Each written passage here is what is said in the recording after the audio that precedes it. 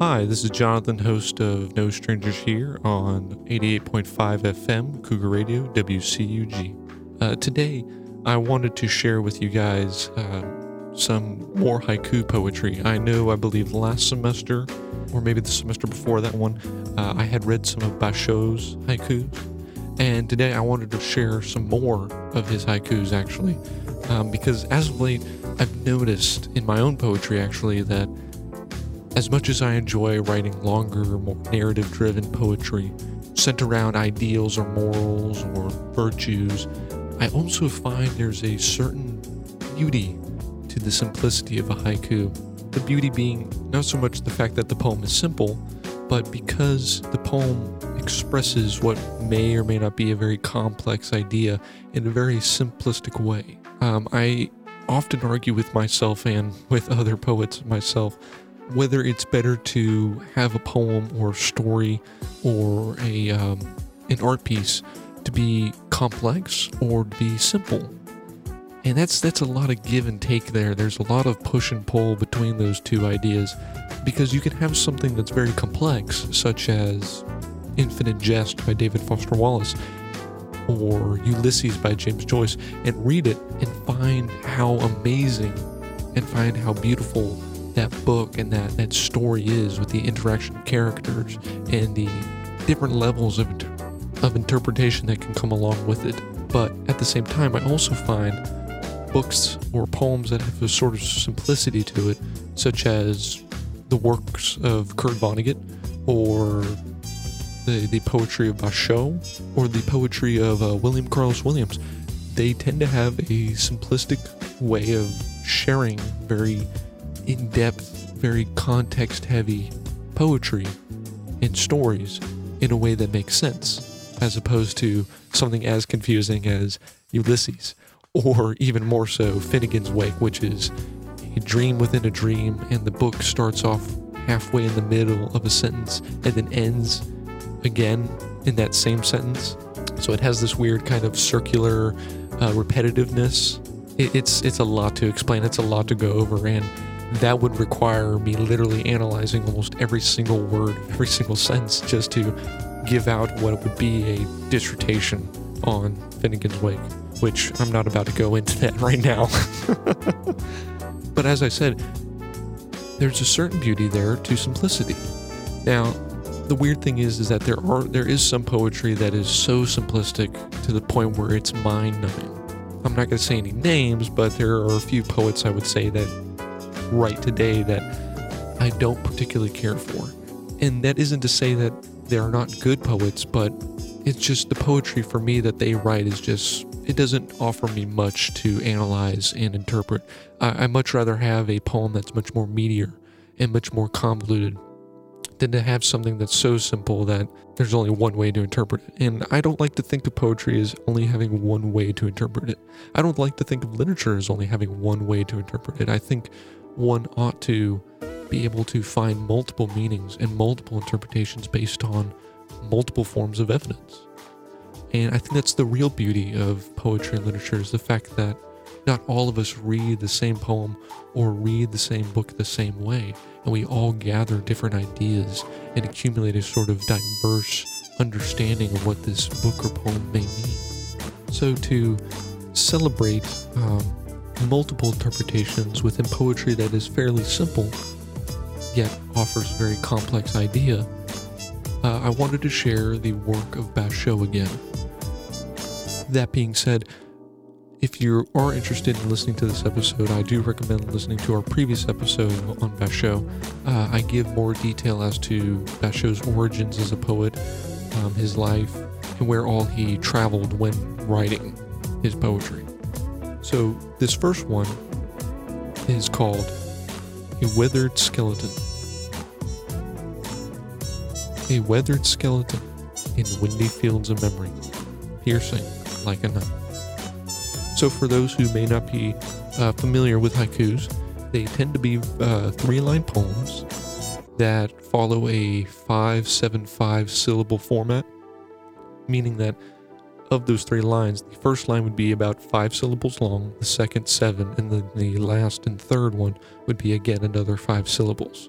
So we can break that down on observing and interpreting a weathered skeleton. A weathered skeleton. So that's technically 6 if I'm not mistaken. And the next line is in windy fields of memory, and that one's 8. And then the last one is piercing like a knife. So that one's 5. So this one doesn't necessarily follow the exact rules of a haiku, which is perfectly fine. I often write haikus that don't necessarily follow the rules or guidelines of writing haikus, and it clearly goes to show that the poet Basho didn't either. Even though he's regarded as one of the most influential haiku poets of his time, and in later observations, it shows that he too also broke the rules, which is perfectly fine in my book. I think it's actually encouraged to break the rules a bit when it comes to writing poetry. It offers a lot more. And like I said, this is a fairly simple poem. A weathered skeleton in windy fields of memory, piercing like a knife. So we have the imagery of a withered skeleton. This isn't your just typical dead skeleton that has been in a coffin, decomposing naturally, or this isn't like a skeleton you would see in a medical sense. This is a withered skeleton. These bones are very brittle and thin. This skeleton looks malnourished, maybe even smaller. And the skeleton is found in the windy fields of memory. So windy fields of memory. So we can recall back to past thoughts, and we can recall back to ideas that we've had in the past. But Basho says our memory is reflective of a windy field, or windy fields, excuse me.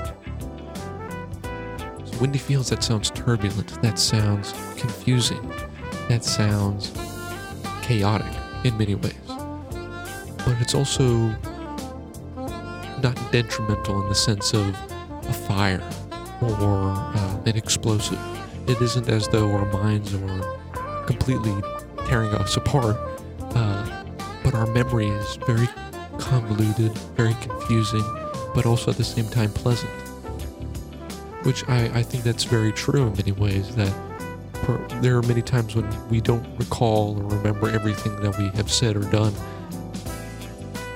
and those many times can feel confusing, but it isn't like we're ripping our hair out. So, a withered skeleton in windy fields of memory. So, the withered skeleton here represents an idea or a past thought that is placed within the windy fields of memory. So, this is a brittle memory. This is a malnourished memory. This is a dead memory. Somewhere in our past, as the speaker. Piercing like a knife. The withered skeleton in the windy fields of memory, piercing like a knife. So this memory is old and brittle and perhaps even almost nearly forgotten because of how old it is. And it's in that turbulent, strange sense of being in a windy field within our memories. But it still has potency because it pierces us like a knife. When we think back to that vague idea, that vague memory, it still pierces at us like a knife. And again, this is, like I said, a fairly simple poem, but that offers so much to think about. That's brilliant that Basho was able to convey such a surreal and strange emotion that many of us have felt, but he was able to explain it well and did it in such a simple way that makes it easy to comprehend. And that's one of the reasons why I love haikus, because of how much goes into such little words and little lines. So the next haiku I have here is called A Cicada Shell. A cicada shell. It sang itself utterly away. It's a really, really small haiku, actually. So, again, looking back to our 575 guideline, a cicada shell. So that's 5. It sang itself up. It sang itself. That one's 4. And then the last line is utterly away. So this one is a 5-4-5. So actually, this is perhaps even almost like a challenge for Basho when he wrote this. Typically, you see a lot of haikus that do follow that 5-7-5 rule. And yes, we have plenty of poems out there in the world of haikus that break those rules, and this being another one of them, much like the previous one. But this one seems almost like a challenge, as though Basho is trying to convey this idea in an even more simplistic way. Instead of doing the 5-7-5 rule, he wanted to break it down to the 5-4-5. And so, rereading this, a cicada shell.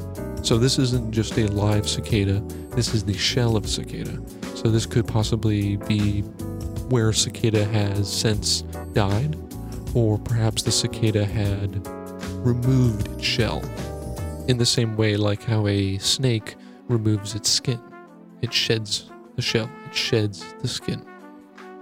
It sang itself utterly away. So a cicada shell, when we think about that, a shell, what does a shell mean? What does a shell mean in the context of what we know as people?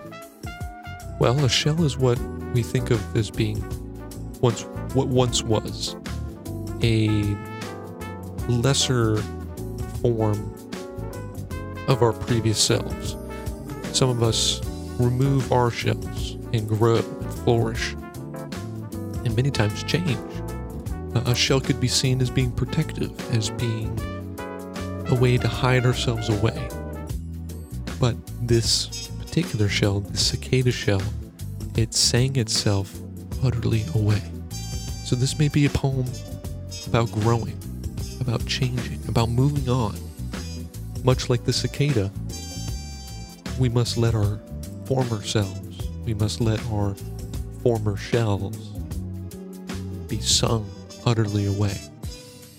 Now, to sing, sang, or sung, in this case sang, is a much more happier, much more lighter tone. When we sing, or when people have sung a song, it's usually in a happy, jovial, light context. And so to sing, or to have the shell sang itself utterly away, lets me think of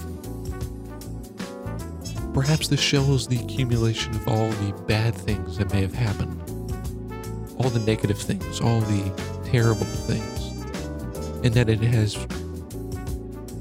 constructed itself, it has composed a shell. And now, the shell has been removed, and all those negative thoughts, all those bad moments we've had, sing themselves away. They just move on, because we have moved on. We've left those shells in the past, and we've grown and flourished and changed in a more progressive, a more aimed towards the future way. So for my last poem here of Basho's that I'm going to read, it is called A Monk Sips Morning Tea. A monk sips morning tea. It's quiet. The chrysanthemum flowering. So a monk sips morning tea. It's morning. Early to rise. A monk is a symbol of peaceful learning, acceptance. And so this image of a monk is, well, sipping tea in the morning. Simple as that. And the morning itself, it's quiet. While the flower, the chrysanthemum, is, well, flowering. In a sense of blooming, growing, opening up to the sun. And again, this is just another haiku of Basho's, who is regarded in many ways as being a masterful poet when it comes to writing haikus. He doesn't follow that 5-7-5 rule. He breaks it yet again. And so we have the imagery of a monk, someone who studies for a living, someone who lives by a peaceful, almost loving way. And in his morning, he's drinking tea, and all is quiet, while these flowers bloom and grow all around him. So So this is a very peaceful poem. This is a very down-to-earth kind of poem. This isn't whimsical. This isn't sad. This isn't an expression of anger. This is a very peaceful, very quiet poem of a peaceful man drinking tea and enjoying his morning. But when we think about this monk in relation to ourselves, I think it'd be fair to say that many of us might envy the monk in the sense that he's leaving an impression on the world that is peaceful. While many of us, deal with stress and anxiety and we desire peace, I think this poem shouldn't be where we envy the monk, but rather where we should aim to be like him. We ought to learn to enjoy our mornings when they're quiet. We ought to learn to enjoy drinking tea. And in those quiet moments, we ought to observe what goes around us. Much like how this monk observes, or at least the speaker observes, that the flowers are growing all around this monk. So when you have those moments of peacefulness, of happiness, take a moment and stop and realize what's going on around you. See the beauty that's growing in people, in nature. See where you are all within it. And you might be surprised of just how meaningful it all might be. I hope this has been a very relaxing episode, and in our next episode I hope to read one of my own poems that has to deal with peace. If you're interested in Basho, again, I highly recommend him. There are dozens of poets out there who still write haikus, and there are dozens of classically trained poets far back in history who wrote haikus as well. I just used Basho for this episode and last episode in the past because I find Basho to be a very large inspiration of mine. And he was also very impressionable on other writers who I enjoy, such as Jack Kerouac and Allen Ginsberg. They both looked to Basho for guidance, for answers when it came to writing, when it came to living in many different ways. I hope this episode has been very peaceful and very kind to you, and I hope you all are having a wonderful day. This has been your host, Jonathan, of No Strangers Here. Bye. Thank you to Columbus State's Comm Department for the space and equipment provided for this show. Thank you to Dr. Gibson, the department chair. Thank you to Dr. Getz, WCUG's faculty advisor. You can listen to this show on 88.5 FM Cougar Radio, TuneIn, or SoundCloud. Thank you for listening.